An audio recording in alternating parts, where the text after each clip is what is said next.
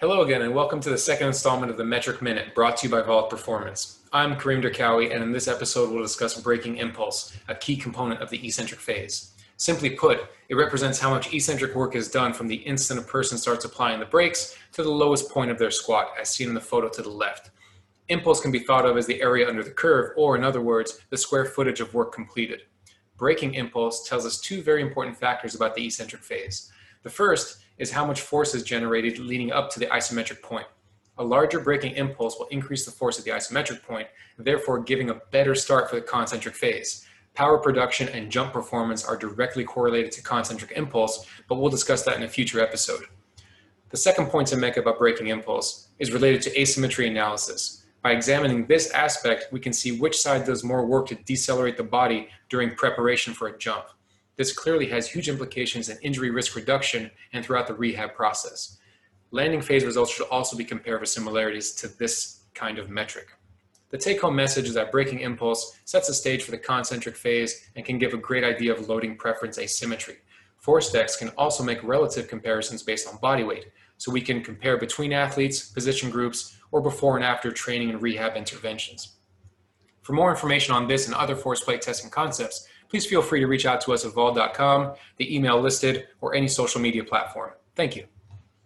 The world of strength and conditioning is filled with some awesome practitioners who are always trying to evolve and continue to grow professionally throughout their career. The problem with many of us, though, is finding a new outlet, a new way, and a new perspective on the questions that we may have, whether it be programming, whether it be situational with dealing with coaches, or whether it be career advice.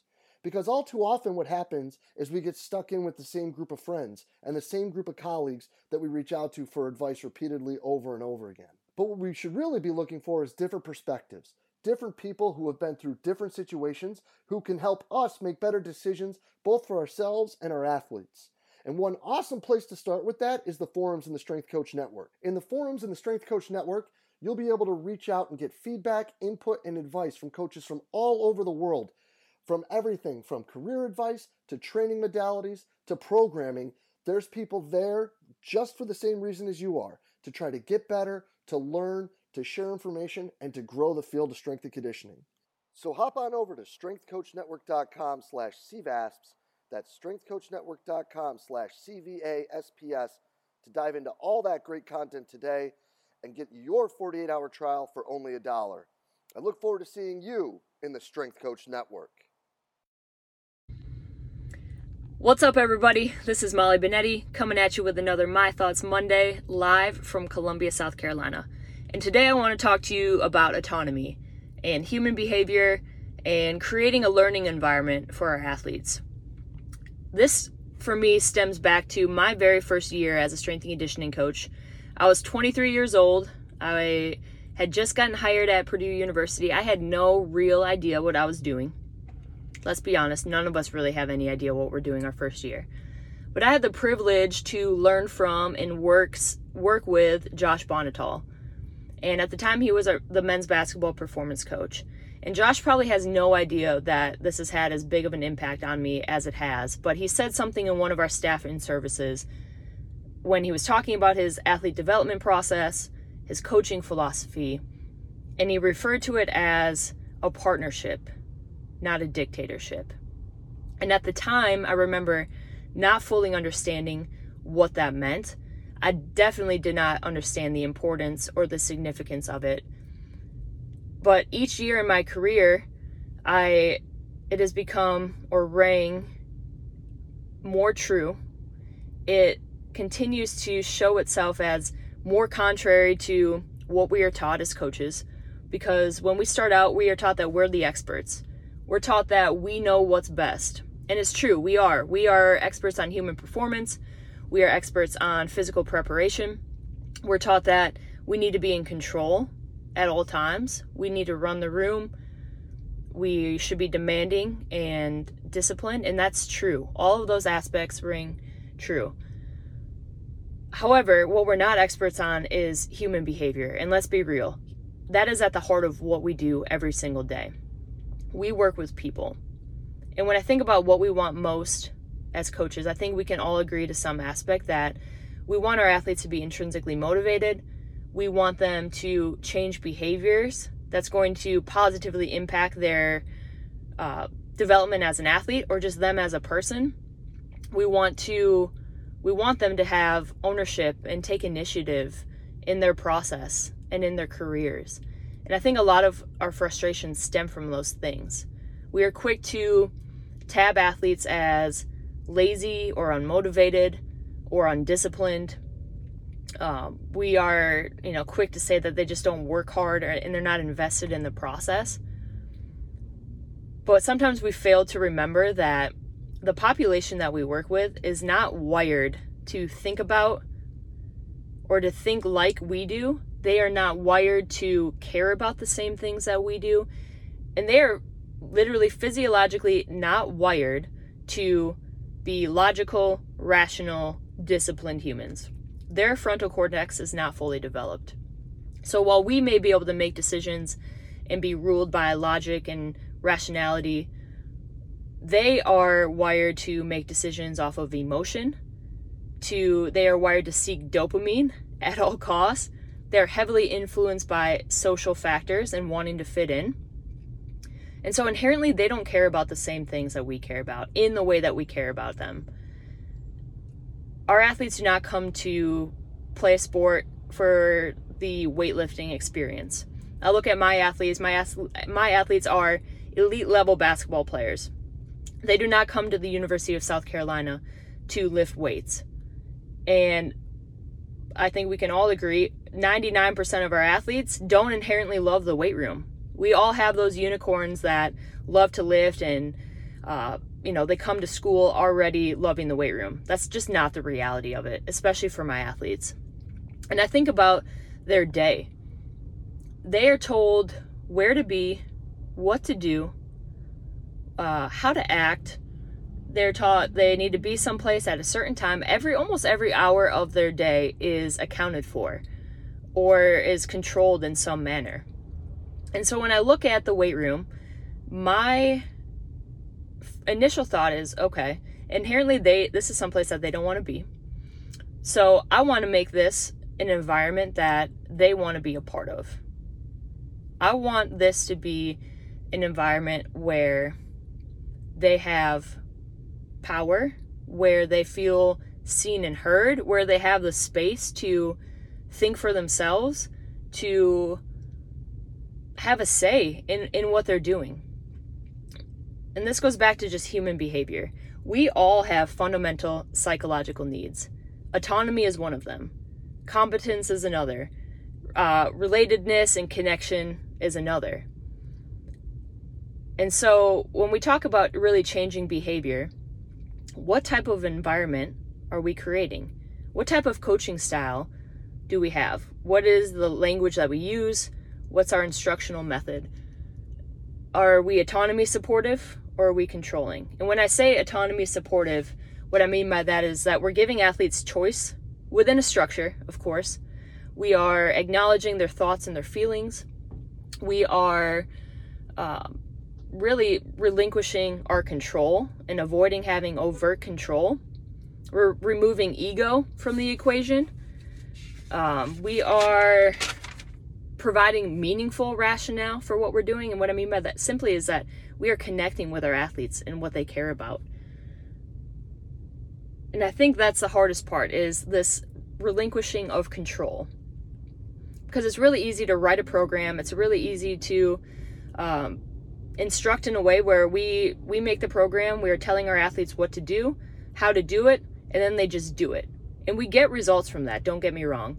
But when we talk about maximizing our results, and when we talk about creating learning that sticks, for all of you people that really need some science in this, look at the research. Increased autonomy helps increase motor learning, which we all love. We want our athletes to learn, and we want them to be able to move well, and we want that movement to stick. Increased autonomy increases motivation. I mean, this is a self-determination theory. We want intrinsically motivated athletes. When we give them we fulfill the needs of competence, autonomy, and relatedness, our athletes perform better. they want to be a part of whatever it is that we're doing. So I want to provide some examples of how I try to implement this in my environment. And it really starts from day one when an athlete walks in the door. I don't assume that I know all the answers. When I meet with our athletes one-on-one, it is literally me driving the conversation with questions because I want to know about their experience. What do they like? What have they done in the past that they really like? What do they feel like helps them the most? What don't they like? What has their experience been like training? Where do they want to go in their career? I'm lucky. I work with some elite level athletes that want to be pros. Some of them don't want to be pros. Some of them have other aspirations. I want to know my athletes the best way that I can so I can connect with them the best way that I can. And that's the day one, first part of this process. It's examples of this are simple as exercise selection. I have an athlete that absolutely hates the trap bar. Why am I going to make her do the trap bar? You might walk into our weight room and see us squatting, and you might see 7 different variations of squatting. Some of those decisions are made off of physical needs and biomechanical needs, but also a lot of those decisions are made off of athlete preference. Because when you involve the athlete in the process and you give them the opportunity to choose, they're going to go harder. They're going to actually care about what they're doing. And the results that you get are exponentially better than when you're just trying to fit an athlete into a box and have them do something that you're simply just telling them to do because you think it's best for them. I let athletes choose workouts, the entire workout. I give them options, A, B, or C. How are you feeling? These are some options that we have. How can we change things based on how they're feeling and what they want to do that day? I let them create blocks within a workout. For instance, on Thursday, we have block A, we have block B, and then block C, they get to create for themselves. I call it free play. And it's awesome. You give athletes the freedom to choose what they want to, and you will be amazed and surprised at what they come up with. Other ways that I do this, in warm-ups, I'll give them constraints. You've got to go from point A to point B 6 different times. Every time has got to be different. You choose how you go. You choose your exercises. Pick your mobility exercises. Pick which crawl or lunge or whatever variation that you want to. I'll do the same thing with repetition without repetition. We're doing a med ball throw. You have 8 reps. Every rep's got to be different. You choose. Same thing with plyos. We've got X amount of reps. Every rep's got to look different. Every land has got to look different. You choose. Go. Another example of this is in conditioning. People are always amazed to hear this. I don't condition my athletes as part of our program. But what I do try to do is create or cultivate a culture where they take ownership of their conditioning because they understand and feel the importance of it for them. And I give them a choice of what they do based on what they feel helps them best. Now, this is not saying I just disregard the physiology and, energy system and game demands and what they need. We work within structure, but they have a say in it. And what we've done is create a culture where athletes are doing conditioning on their own. And I've got to give a shout out to Adam Fletcher for this idea. And he does it better than I think anyone that I know of, creating that type of culture of accountability and ownership. But we only have a certain amount of time. And so when it comes to conditioning, our athletes are on the court a lot. I let them get their conditioning through playing their sport, but any supplemental conditioning that we need, it's athlete driven. And the results that we've gotten are incredible because of that. So to wrap this up, this is really just food for thought. What type of environment are you creating for your athletes? Are you promoting an environment where athletes are learning to think for themselves? They get to make decisions. They get to have a say. Are you controlling the room at all times and simply just telling athletes what to do and how to do it? Are you providing them the space to be seen and to be heard? Are you acknowledging thoughts and feelings? Are you connecting to your athletes in a way that is most meaningful and impactful in regards to helping influence them? And I'm not just talking about athletically, but influencing them as people. Because for me, when my athletes leave my care, if they can't think for themselves, if they don't understand the training process and how it relates to them personally, if they don't understand how to train, why we're doing what we're doing, if they can't learn how to make decisions on their own, I feel like I've failed as a leader. Because again, getting the physical results is the easy part. We can make our athletes better by simply telling them what to do. But I want my athletes to develop in a way that is holistic. I want them to leave my care understanding the process and connect with the process in a way that is meaningful to them. And I've found the best way to do that is by involving them. Stop thinking that we have all the answers. We don't know them the way that they know themselves.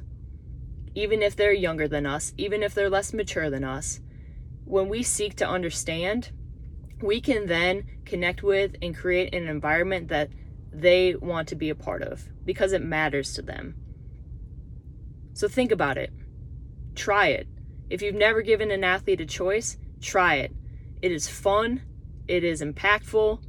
It leaves a mark on them. And I think you'll be surprised to find that it's going to leave a mark on you as well.